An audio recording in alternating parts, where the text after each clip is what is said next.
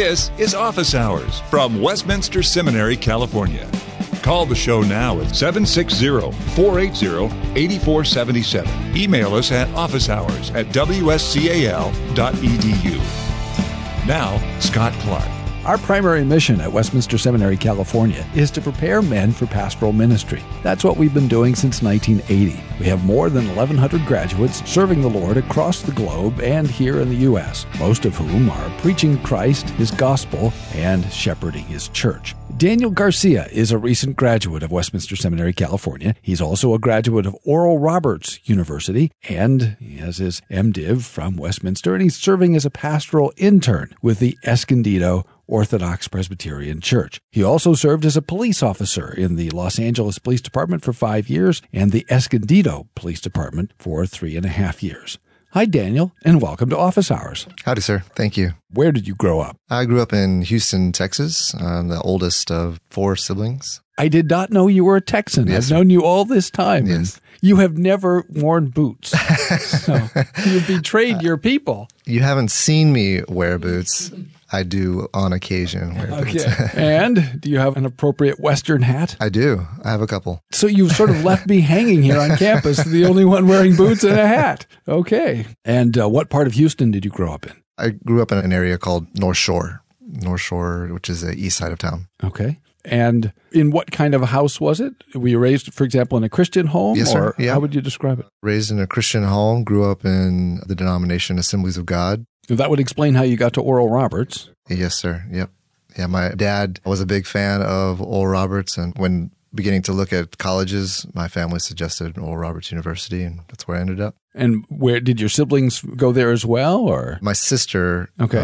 She did end up going to Oral Roberts as well and graduated. kind of a family Yep. tradition of Yep. Oral Roberts? And did you always believe, or are you conscious of a period in your life when you came to faith? I would say I grew up going to church. I do recall as a young child having the revivalistic experience of a child conference and going down forward. I do remember that moment. Previous to my seminary education, I would have said that was the point of belief. So you had the sort of traditional, by now, American Pentecostal experience. Yes, sir. So the whole 9 yards. So Westminster is a very different place from where you grew up. To say the least, yes, sir. We'll come back to that. How did you become interested in law enforcement? Do you have other law enforcement in family, or? Not really. I was the first full-time. I had a grandfather who volunteered, but it wasn't ever anything that was a big thing in our family. You didn't become a Texas Ranger. No, I kind of wish I would have. It would have been a cool story.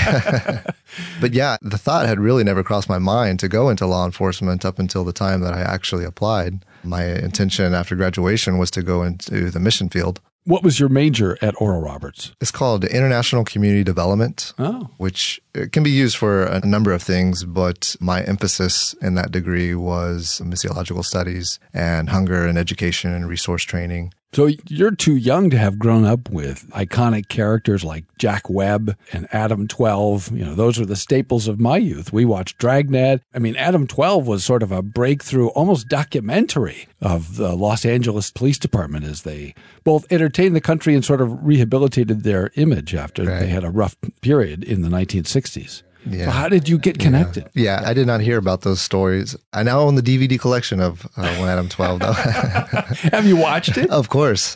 See, I have Marty Milner and Kent McCord in my head, so I can actually hear radio calls. Yep. You may know this, you may not. The dispatcher that you hear in the beginning of Adam 12 was an actual LAPD dispatcher. Yeah, she's very famous. I think I did know that, yes. Yeah. So how did you find yourself in Los Angeles, and how did you come to apply for work with the LAPD? I moved to California after graduating, and I worked construction. Really was not enjoying working construction, nor was I making enough money to really make ends meet. And so a friend of mine suggested as another way to make some money and have a fun job was, he said, either law enforcement or firefighter.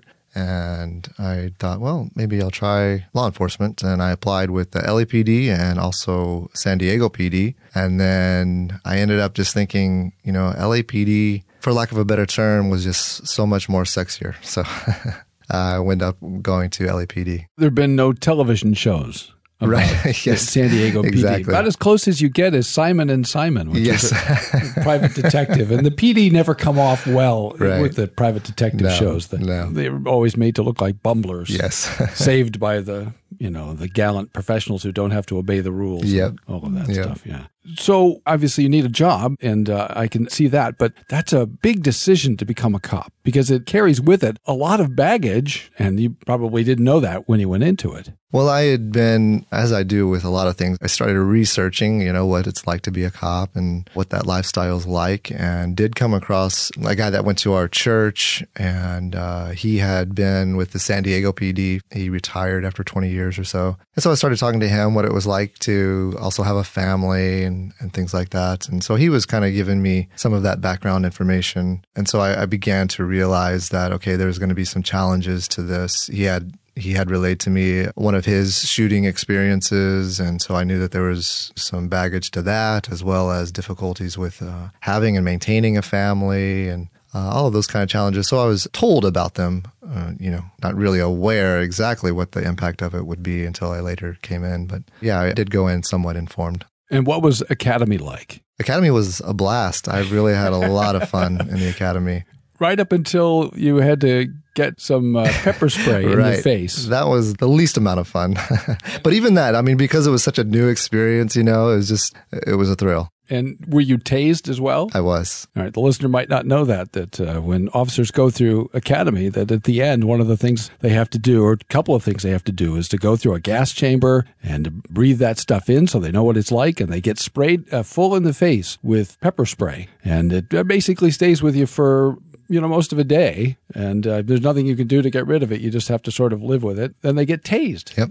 I took the whole 5 seconds. Yeah, they call that the full ride. Yep. They put the prongs far apart and they let them have it. So you know what that's like. Yes, sir. So now you've graduated and you complete your probation successfully. So you're ride with an officer for what, part of a year or so? For a whole year, I was assigned to Rampart Division. Oh, okay. And that's a famous division for a variety of ways. So an interesting time to be at Rampart when you were. Yes, sir. And now you're on the street on your own, or you're riding with a partner? The time that you're on probation, you're mostly with a partner. And then afterwards? Well, the way that LA works is that you're generally always with a partner. You're listening to Office Hours from Westminster Seminary, California. So now you are a devout evangelical, Pentecostal, Oral Roberts graduate in the middle of the Rampart Division as a police officer. How did that go? What did that do to your faith, seeing the things that you see as a police officer? Because you see, and the listener may or may not know, people oftentimes at their worst when they're in crisis. And sometimes you're helping, and sometimes, in some way you're helping. Sometimes your help is appreciated, and sometimes your help is not appreciated. Yeah, it was difficult. Again, I was raised in a Christian home, went to a private Christian university. In many ways, I would say, for lack of a better term, sheltered life. Sure. And then go into Los Angeles. Los Angeles as a city is a crazy city. And then not only just it being a crazy city, but to be on the law enforcement side of it, to, as you say, to see a breadth of activity from humanity, the depth of craziness. So when you met a Reformed person who talked to you about what we call total depravity, it probably was easy for you to imagine, well, that could be true. Yes, that was the easiest point of doctrine that I was able to say yes and amen to. So you're in contact with it on a regular basis. Yeah. I wonder, as you were serving, did you ever read Romans 13 and reflect on it much? Did it affect you at all? It didn't. And it's funny, as I was in classes here and then kind of getting the perspective that we have on, roles of government and things like that, I think I would have been a much better cop. That's not to say that I was a bad cop then. It would have helped you understand what you were doing a little better. Yeah. I think I thought in that stream, but without the framework that we've been given. Didn't have the categories, right, way of thinking about it. And so you transferred down to Escondido. What brought you to Escondido? Just opportunities or time to get away from L.A.? Yeah.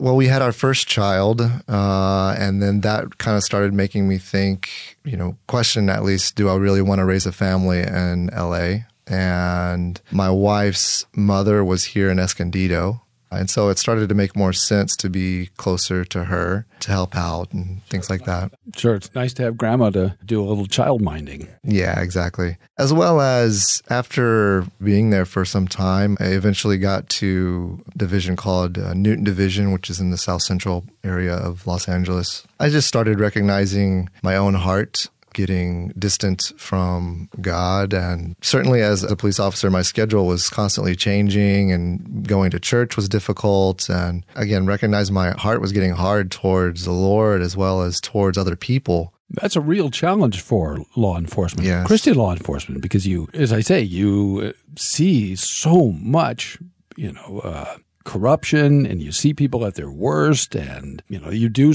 deal with a lot of people whose first instinct is not to tell the truth, so you become suspicious of everyone, and you start looking around. If you walk into a restaurant and you see somebody sitting in a strategic place where they can see everybody, there's a possibility, and where there's something behind their back, there's a possibility that's a police officer. Right? They've learned to look at the world in a certain way. So I can see the spiritual challenges, and as you say, the schedule changes. Most people don't change their schedule 3 or 4 times a year, but police officers frequently do. They're on third shift, which is overnights, and then they're on days, which could be 6 a.m. to 4 or something, and then they're on second shift, right? And it rotates. So you're flopping around, and then there's overtime. And nurses deal with this, and physicians deal with this, firemen, of course. So first responders have to deal with this, and that makes it really hard to engage with a church and really be deeply involved in it because you're on call all the time. So you're in Escondido and you're serving as an officer, and then you ended up here. How did that happen? Attempting not to be too long of a story, a major event that occurred about 6 months after I'd gotten here, a friend of mine died. We were diving in Mission Bay. Again, a long story short, he ended up dying that night, and that was a very difficult time for me in terms of having lost a good friend as well as feeling responsible for his death. I had a hard time with that. And I would say that event began recognizing that my previous theological paradigm was not adequate to deal with this kind of event. I didn't have the categories really to begin to process what happened that night. That's really important, I think, that sometimes people think about theology as theory and esoteric. But you're telling me that theology was really important and you needed a better theology to be able to address one of the most basic and important things human beings ever address, and that is life and death. Yeah, and I would say even now that I would recognize it's not as if the theology would have made the pain any less, but again, my mind just could not move forward in processing this. And as many people attempt to be comforting during those kind of times that also lack theological acumen, they would give all kinds of attempts to give comforting words that just, again, didn't really fit within any of my categories and at times could be harmful as well or painful. So how did you encounter Reformed theology? Where did that happen? Because you were raised in the Assemblies of God, you were educated at Oral Roberts. There's a bit of a gulf between that background and where you are now. So how did you get from there to here?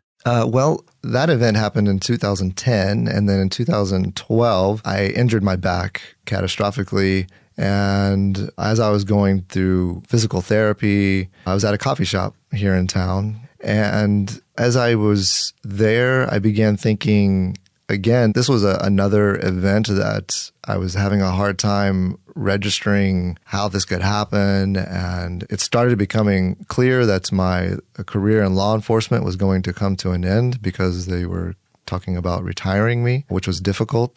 And so again, I began thinking, okay, well, I want to know how to think about these kind of things. Again, the event of the death of my friend was still constantly on my mind, as well as now this injury. And I began thinking, I need to know the Bible better. And so I wanted to begin taking some classes And I ended up meeting a student there at Kettle Coffee and Tea. I just saw that he had a bunch of books there. They looked like theological books. And so I asked him, are you in school or something? And he said, yes, I go to Westminster Seminary, California. And as a police officer who had worked this side of town on the east side of Escondido, I knew that the school was here. I didn't know anything about it, but I just began to think, okay, well, logistically, this would be an easy way to take some classes. Before I began to be told that I was going to be retired, I thought that I was going to be going back to work. And so I initially thought I'd be able to take some classes here in the morning and then, go on the swing shift and be able to maintain my job and just kind of chip away at a degree. And that's kind of my initial reflection as well as introduction that this was Westminster Seminary.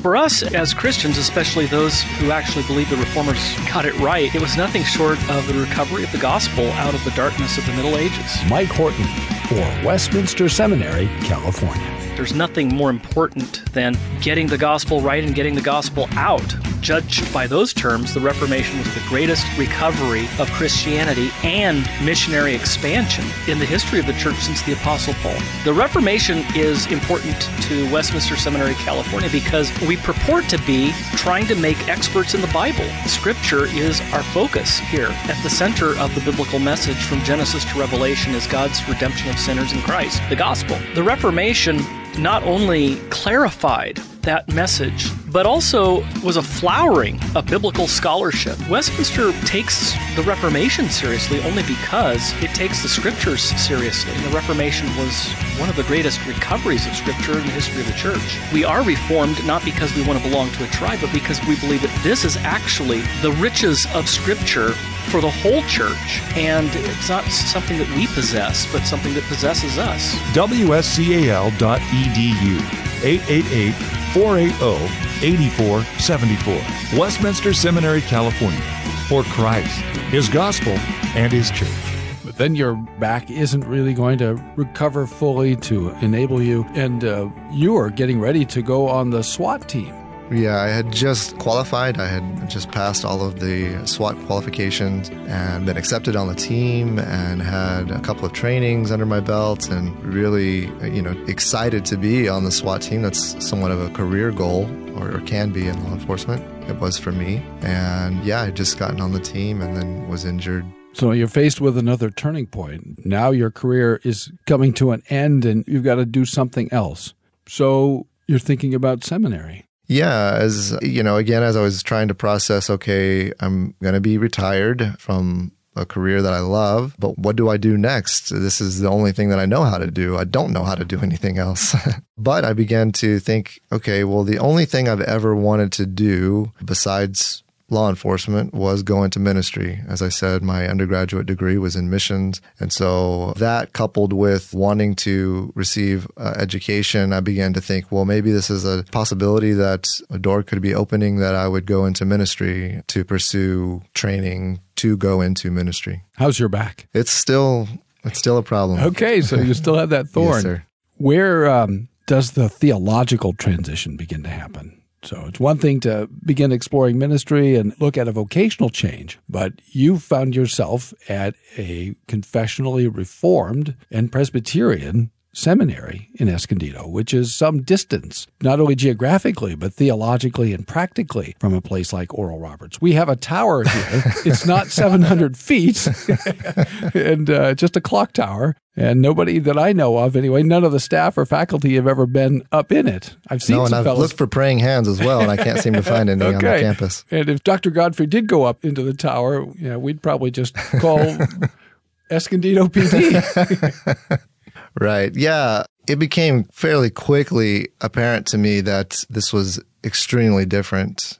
I remember one of the first classes that we had to take was with Dr. Horton. He had us read Introduction to Covenant Theology, and I had never even heard the term covenant theology. And, very quickly he began in that book, he was saying how covenant is the structure for Scripture and how God interacts with man and things like that, And you must have noticed the chapel was different. Yes. Yeah. Chapel. The singing, everything, night and day difference. The prayer groups were different. Yeah. The way people prayed was different. the approach to when speaking to God seemed to be much more reverent and thoughtful. And I heard a lot more scripture being quoted while people were praying, and it was very different. So that must have been something of a shock. Yes. There were many times, especially in that first year, I was really questioning, am I in the right place?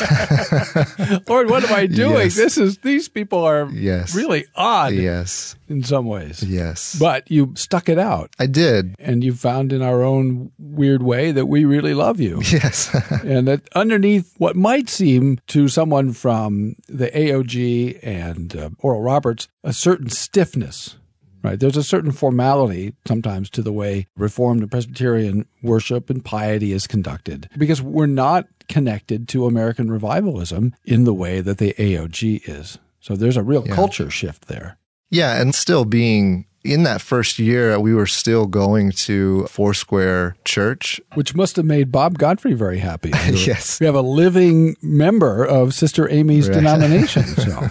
Yeah, so we were still very much connected to that expression. And one of the things that did impress me, if you will, would be that I saw in that first year the professors, whatever point of the curriculum it may have been, when they began to talk about the gospel, when they began to talk about the work of Christ and the person of Christ and the work of salvation, you could see their love and their passion for the Lord. You could see emotion. It bubbled up from time to time. Yes, it did. It did. I didn't see anybody, running down the aisles or anything like that. But yes, you could clearly see their love and their passion for the gospel as well as getting the gospel out to all nations. And here you are now, graduated from Westminster Seminary, California, and serving as an intern in an Orthodox Presbyterian church. Do you ever sit and think, how on earth did I ever get here? What an amazing turn. Because if somebody had told you 10 years ago or 15 years ago that one day you'll be serving as an intern in an Orthodox Presbyterian church, you would have said, what's an Orthodox Presbyterian church? Exactly. What are you talking about? Yeah, and if you would have shown me a video or something of what the service looks like, I would have definitely said, nope. No.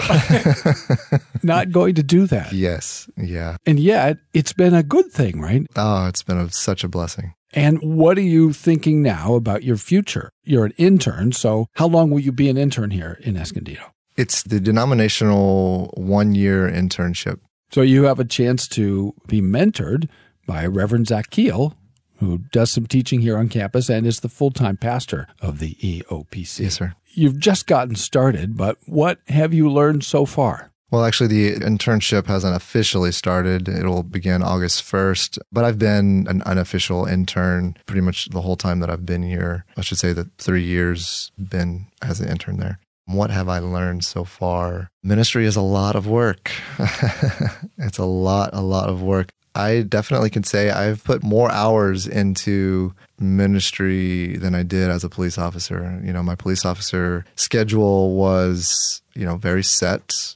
I clocked in, and then when my shift was over, barring any overtime, then I went home. And when I was at home, I didn't think about it anymore. And then the next day, went in. At least you tried not to. Right, yeah. And then my days off were my days off, but that's not so far. So the lines are a little fuzzier Yes, sir. in ministry. And it is a challenge, isn't it, to sort of stop It is. and to turn it off. And in a way, you never really get away. The congregation is always on your heart, always on your mind, and even on your days off, whatever you're doing, still it's there. It's in the back of the mind. Yes, sir. Thinking about Mrs. So-and-so who's in the hospital and the conversation you had with that young person and, is the bulletin being prepared? Yes, sir. All of those things. That Right. the recurring thing I would worry about most on Sunday morning probably is the bulletin done? Or, to come on Sunday morning and the bulletin wasn't done, it'd be a terrible thing. You're listening to Office Hours from Westminster Seminary, California. So what are you thinking about your future? Where are you headed? What are you hoping? Well, I would say I'm still wrestling with or working through internal call and external call as I go through the licensure process. I'm in the middle of that. So I'm taking my exams, pursuing licensure in the denomination, and I'm trying not to get too ahead of myself in terms of just going through the process. And I would say I'm still, even though it's been 4 years since I was separated from law enforcement for some odd reason, I'm still making that mental transition of, when I was a police officer, I thought I was going to be doing that for 30 years and not doing that. It's still a transition in my mind of that I'm doing something different. You are still working with officers in some capacity, yes, sir. Right? You meet regularly with officers to pray for them and with them? Yes, sir. Yeah, I'm a chaplain for the Escondido Police Department still and continue to meet with officers and be a part of the program there. Which is a valuable thing for ministers to do in their local communities. For one, it can be difficult to find Orthodox, Christians to be a resource for police officers and to give them good, solid answers and counsel and comfort. And second, officers really do need someone that they can turn to because they do deal with a lot of very difficult things. And all those things leave a mark on those officers. And, cops need the gospel. So that's a beautiful thing.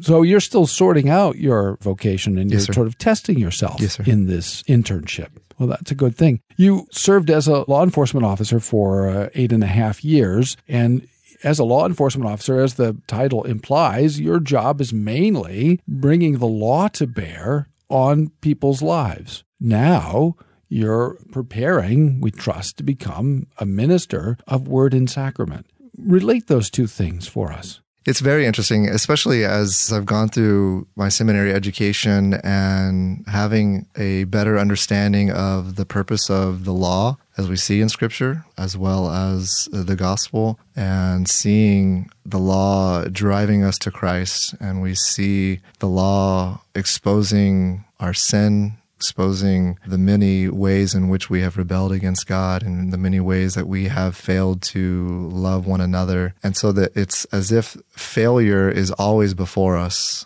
And likewise, as a police officer, I came in contact with people that it was not their best day, in which they themselves would say, yep, this was a mistake.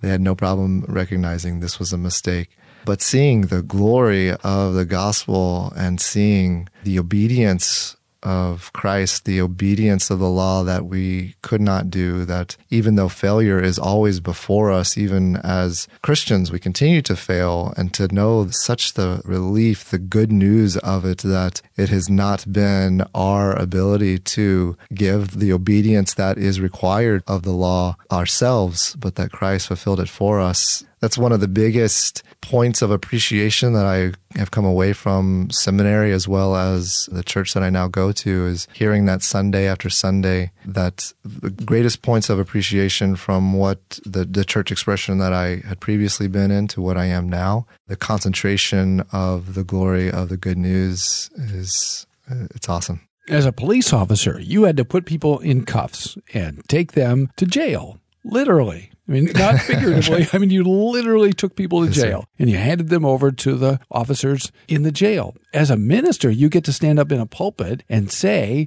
to all you who believe in Jesus, your sins are forgiven. Yes, sir. And you get to, as it were, as a minister, not that, we're not Jesus, we're just ministers, but we get to announce his word and it's true and we get to set people free. Yes, sir. That's an amazing thing. It is. And then we have the privilege not only of announcing the word and studying it and expositing it, but in the sacraments, handing it to them, putting it on them in baptism and saying, here's a sign and a seal of what's true of those who believe, and initiating people into the covenant community, catechizing covenant children, and then feeding them as we confess on the body and blood of Christ, right? Feeding believers and nourishing them and living with them and growing with them together. Really is an extraordinary thing that we get to do. It really is. Yeah, as you say, I took a lot of people to jail during the time that I was a police officer. And this opportunity to go into ministry and, Lord willing, be a minister of the gospel, the contrast of, taking people to jail versus getting to offer people freedom, liberty in Christ. It really is a joy. In the short time that I've been involved in church ministry as an intern and the times that I've been able to be involved with sharing in preaching as well as sharing at coffee shops and things like that, it really is an amazing privilege to be a herald of the good news. Thanks for listening to Office Hours from Westminster Seminary, California. Don't miss an episode. Subscribe now to Office Hours in iTunes. Find all the shows at wscal.edu/office hours. Copyright Westminster Seminary, California. All rights reserved.